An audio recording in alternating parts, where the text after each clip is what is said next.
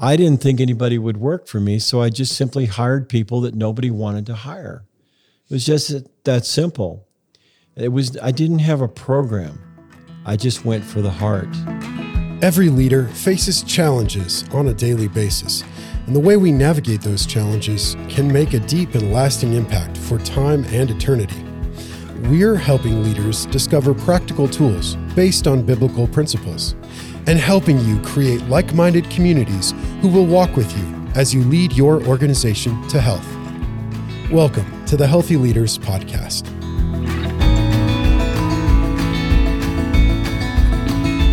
So today's episode is Always Go for the Heart. This is going to be a fun one. We have lots and lots of stories, and I can't wait. Some of them I've never heard, so I'm just kind of assuming it's going to be fantastic.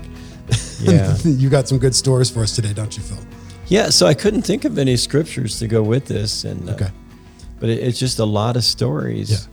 Yeah. And we had been running our business. I started working in a neighbor's pig pen in 1975, building porch swings, and then half of our house, 24 by 24 house, we were making wooden trucks with roller skate wheels, and my wife was painting the art and on them, and we were making baby cradles. We got $10 for the wooden trucks, and then we about 1990, well, around 2000, we left the church that we were in. It just wasn't meeting our needs, and we were. Our children were getting older. We needed to expand, either quit our business, our woodworking business, or expand it. We had already done several Walmart stores, and we were looking to expand and move into the St. James, Missouri area. And I knew absolutely nothing about leadership. I didn't know how to run a business. I didn't even know how to lead a family. I just was a totally broken, bipolar, struggling man with no understanding. And I did start reading books about leadership, which helped a lot. But I just searched my soul, and I remembered something. When I was 16, I worked at a clothing store in Chicago. The name of the store was Robert Hall Clothes. I don't know if any of you remember Robert Hall Clothes, and it was a great place to work. I had a lot of fun working with the kids there, and the managers were great. It was just a blast to work there, and we got a lot of work done. We just felt loved and honored and respected, and it was a good time. Anyways, my uncle Bert, who was really the only man who really cared about me, I did have him in my life, and he spoke into my life. He'd call me. He'd affirm me. He gave me a lot of direction. One time when I was doing a presentation for a sales class, he coached me through how to do sales. And of course, he said, always leave an impression. Even if you got to pee on the wall, leave an impression. Always leave an impression. And the sales teacher, the teacher in the class was so impressed that he had me do a presentation for his other class and then recorded it.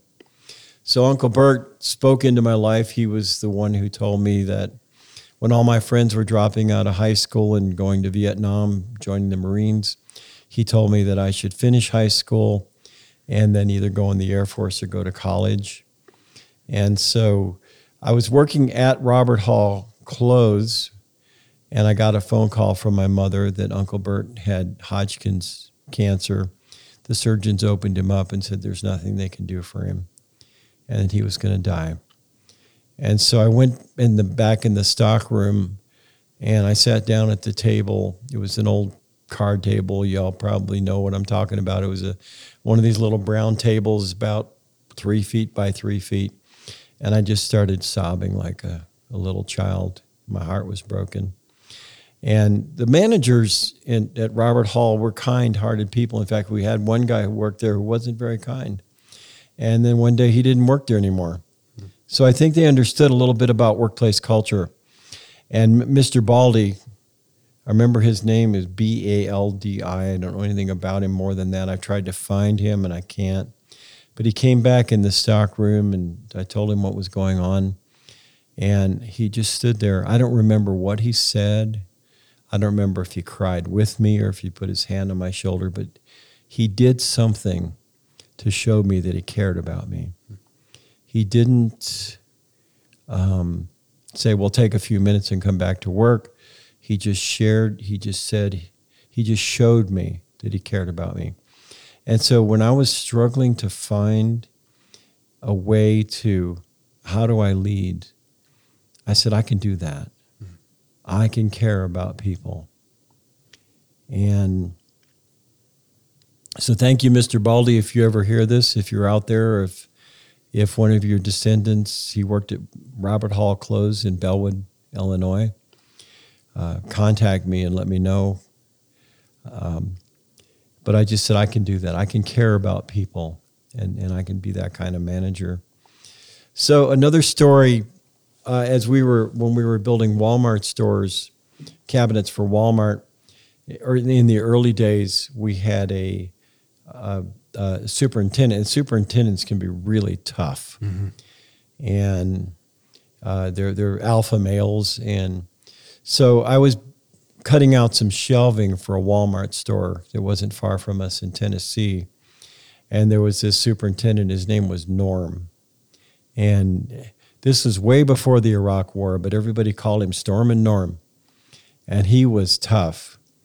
And so I was supposed to cut out some parts for some shelving, and they already had the parts down at the store, and the project manager decided to have the stuff brought up to me and have me cut it up there.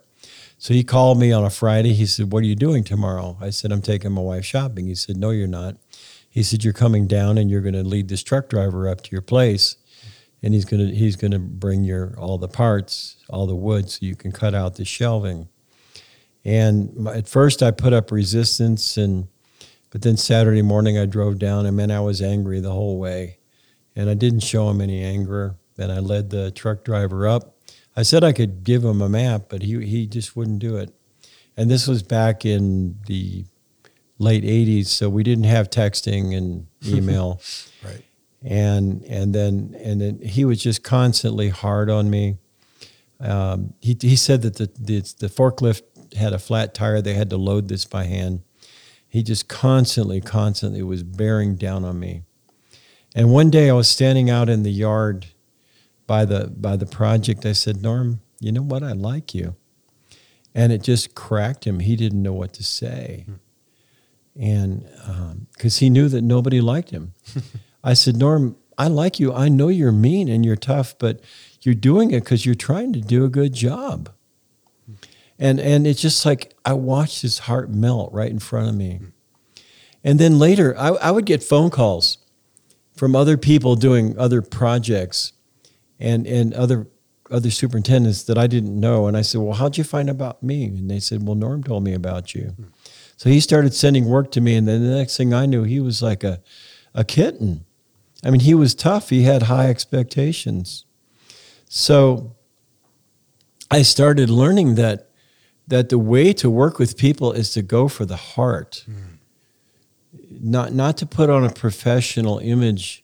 I mean, you do need to be professional and bring excellence, sure, but not to become like a professional imposter. So another story was we were looking for somebody to do our shipping for us. And I met with different shipping companies. And I had been taking a lot of sales classes. Man, I was desperate to learn how to sell for our company. And this one guy came in, and I could tell he was trying every sales technique.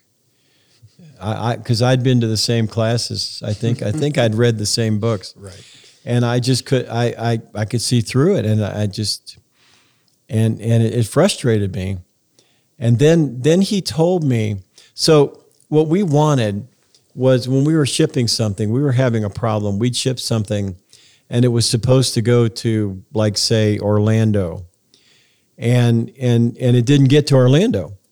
And we had promised people that things would be on time, and it didn't get to Orlando.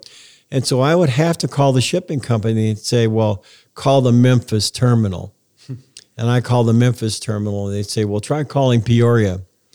And I call the Peoria terminal, and it was just like a bridge to nowhere. And so as I met with this guy, I told him that. I said, I can't run your company for you. I can't manage your company. I said, if I have a problem, I need to call somebody. I need to know who to call. And you call the Memphis terminal. You call the Peoria terminal. You make sure this thing goes through. And I learned that this guy, he was not a good salesman, but he was a good manager, and he got things done. So I hired him, and it proved out good. So here I am, and we're growing, and it just scared the you know what out of me. I mean, I went from building porch swings to working for contractors and doing kitchen cabinets, and now we're working for hotel owners, and we're building cabinets for these hotels. And I was on the way to meet with a hotel owner to talk about several hotels that we were going to build cabinets for. And I called my wife, and I said, pray with me. I said, in sales, they teach you how to use scripts. Scripts are like you say things a certain way in a certain order, and it gets people to buy from you.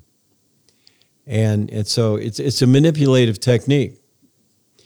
And so I called my wife, and I said, pray with me. I don't know which script to use. And so as we're praying, I hear God's Spirit say to me, don't use the script, just go for the heart. So I went there, and I just went for the heart. And we got the job. Let me ask you a question about that. So when you say you went for the heart, what is it about? Like, what does that mean? Going for the heart. I mean, I understand connecting with someone in a real way, like in a personal way, or identifying something that kind of breaks down all those barriers. But in a context like that, when you're trying to sell, like let's say for someone listening to the podcast that might be in sales, what does that mean to go for the heart rather than to go for a sales script? Well, I put aside all my pretense and all of my effort, my attempts to try to impress them, and I just came as me. So you can do that. It's okay to do that. Yeah, it's okay to be me. And the Bible does make it plain that you're a servant when you go. You're not a master. And that's a whole topic by itself, that although I was a good cabinet maker, a great cabinet maker is the servant. He's not the master. So he does what the customer wants. And in the early days, cabinet makers, carpenters were notorious for trying to talk their customers into doing it a certain way. We're going to do that in another podcast called A Pure and Serving Heart, by the way, so we won't get into that now. So I just went for the heart. I was respectful. I was clean. I showed him pictures of my work. I showed him my credentials that we could do this, but I just went after his heart. I was more concerned about him and about how I could help him than I was concerned about him giving me the job, even though I was desperate for work. So turn that back toward, people ask me, how did we hire felons and drug addicts? And well, in the early days, we hired them because I was a former drug addict, because I had been fired from 7 jobs, because I didn't think anybody would work for me, so I just simply hired people that nobody wanted to hire. It was just that simple. I didn't have a program. And I hired them, and in the early days, when we didn't have work, we'd study the Bible together, and we'd pray together. I didn't realize what I was doing was illegal, but they were on the clock, and you got to read the Bible, you got to pray, even if you're not a Christian. And I didn't realize it, but as we were progressing along, we just started having these heart-to-heart conversations, just caring about each other. It was all about caring about each other. So a story farther along that was several years later, we had a young man working for us who was a 5-time felon. And we actually had to let him go one time because he was doing drugs. And we had hired a man who was he was a consultant who worked for these big Fortune companies, Fortune 500 companies, and he was helping us put together a hiring system. You have to have systems to be able, whatever you do, the more you can create systems, the more successful you can be. You create a system, then you rinse and repeat, you improve the system. So he was helping us put together a system for hiring. So we interviewed this young man, and after he left, he said, I wouldn't hire him. He's a 5-time felon. And so I was sitting in the room, and there was another couple of my young managers sitting in the room, and one of them was a former felon and a former drug addict. I think there were two. Another was a former drug addict. And we could see in this man that he was sincere. We could see his heart, that he was ready to go. And we could see his heart just saying, just give me a chance and I'll prove myself. And so we took a risk on him. We went against the advice of this consultant. And the consultant didn't care. I'm going to call him Mike. And Mike just said, there were times when I had to override our professional consultants, and I did it respectfully and not arrogantly. But Mike said, well, I didn't know how to talk to him. And I said, Mike, you just go for his heart. And so I worked with big contractors, with decision makers that made multi-billion-dollar decisions. And the same thing applied, whether I was talking to a felon or whether I was talking to a decision maker that made multi-billion-dollar decisions, or when I started winning awards and I was standing in front of audiences, I just went for the heart. So we were working for a big contractor. It was one of the first big jobs we had. It was roughly $500,000. And they came out and visited us and looked at our work, and we told them that we're relational. We're going to do a good job for you. And then the next day they sent us this really mean email, just like it was like from a lawyer with teeth, that said, if you don't do this, we're going to do this, we're going to do this, we're going to do this. And I called him on the phone and I said, look, we're going to do you a good job. But if you're going to use intimidation, then we'll finish this job and we're going to do it right, but we're not going to work for you anymore because we're not going to work under intimidation. And I'll tell you, that night, I laid in bed scared and I go, what did I just do? I mean, I took on, I talked to a contractor who could give us millions of dollars worth of work. And God just whispered, but you did the right thing. And it doesn't matter whether you're talking to a person who's sitting by the curb or a person who can make multi-million-dollar decisions. You go for the heart and you do the right thing. So then in another situation, we had an estimator, a young estimator working for a big contractor, and we were estimating these big jobs, and this guy was constantly badgering and bantering and bullying my employees. And so we got him on the speakerphone with all my estimators, and I just said to him, I said, are you sure you want to act that way? I said, you could act different. You could be courteous, and you could act respectful, and we're going to work with you, but are you really sure that's how you want to act? Mm-hmm. And so he just humbled himself right in front of everybody. He said, no, I'm sorry. He said, I'll start being respectful. And another situation was I had a craftsman who was building something for me. I had all these really good craftsmen who were way better than I had ever been. And so I loved having them build pieces of furniture for me. And he was building something for me. And typical of what a lot of shops do, a lot of shops that don't make it, is they make a lot of excuses. And so, like, I don't know who said it, but somebody said it, that a man that's good at making excuses isn't good at anything else. But he just constantly was making excuses why he wasn't keeping his word. And so he's sitting in my office and he starts yelling at me, and he's complaining at me, and he's throwing blame on me. And I just got really calm, and I looked for his heart, and I said, I'm gonna call him Michael. And I said, Michael, you're really good at this. I can tell that you have treated people like this before. You've practiced.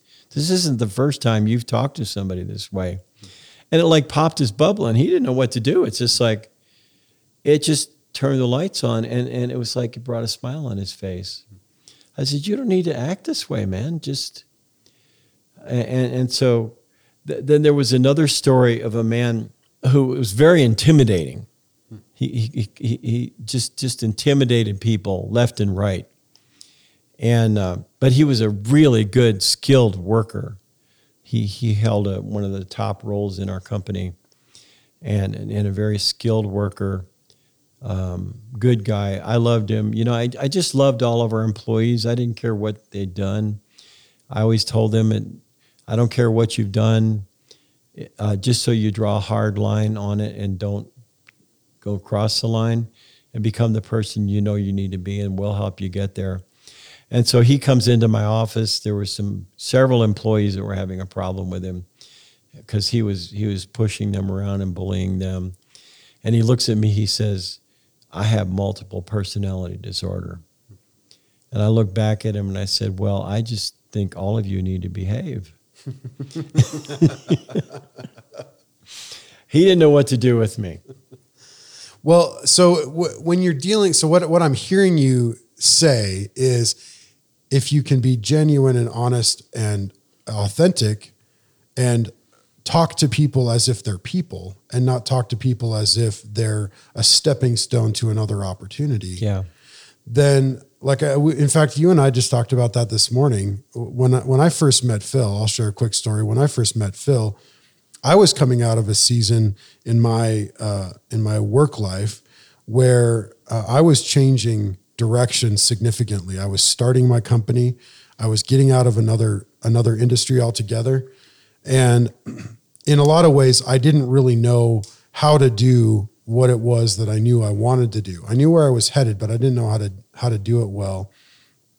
And so I was trying to, they talk about fake it till you make it. They talk about trying to, if you want to go somewhere, you want to do something, just pretend like you've got the skill to get there and eventually it'll come. And in one sense that is true, but in another sense it can cause you to become inauthentic. And so when Phil and I first met, all I knew about Phil was what I had seen on his website and what other people had told me about him. I'd never actually talked with him. And maybe I'll have you share the cookie story in a moment. But Phil, we met, we talked about his heart and what it was that he wanted to do. And then he handed me a box of cookies at the end. Actually, Jenna, his wife, handed me a box of cookies. And we shook hands, and I left, and I got to my truck, and I opened up the box of cookies, and I read the letter and the note inside. And something changed in my expectations in that moment where I realized this is not just a normal business transaction. There's something deeper here going on. There's something more significant to this than just a transactional relationship.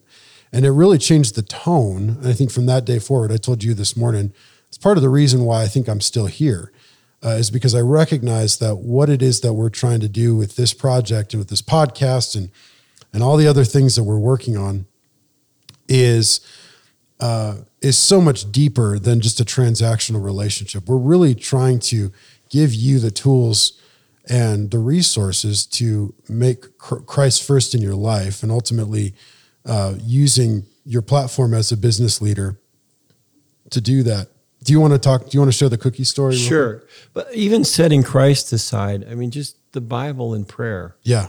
It's such a high standard. Sure. Yeah, absolutely. And yeah, the Bible and prayer will lead you to Jesus. Right. But it sets so the cookie story, it started back in probably the early 80s.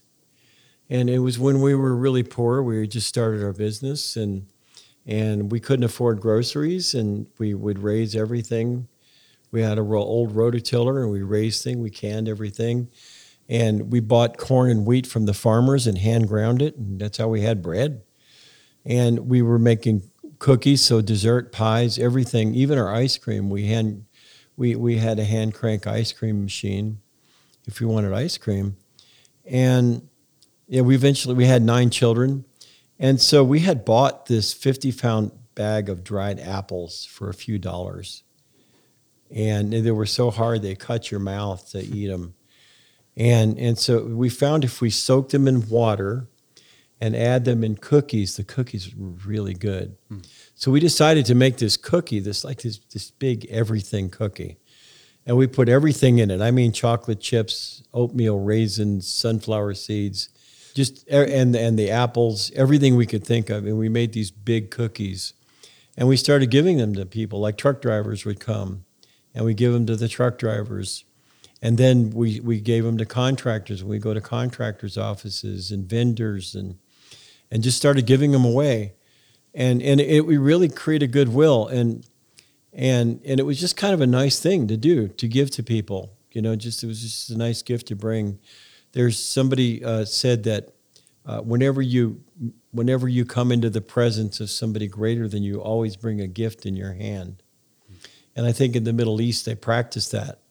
So this was a great thing to bring a cookie a box of cookies. And so we kept doing that, and we called it the everything cookie. And our girls baked it. So we had 4 girls at home, and my wife. And so it was a great thing to do. We actually had a contractor give us a large job.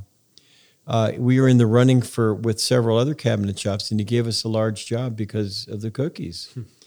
All other things were equal, and he said he never had anybody give him cookies before. And so we started becoming famous for our cookies. Yeah.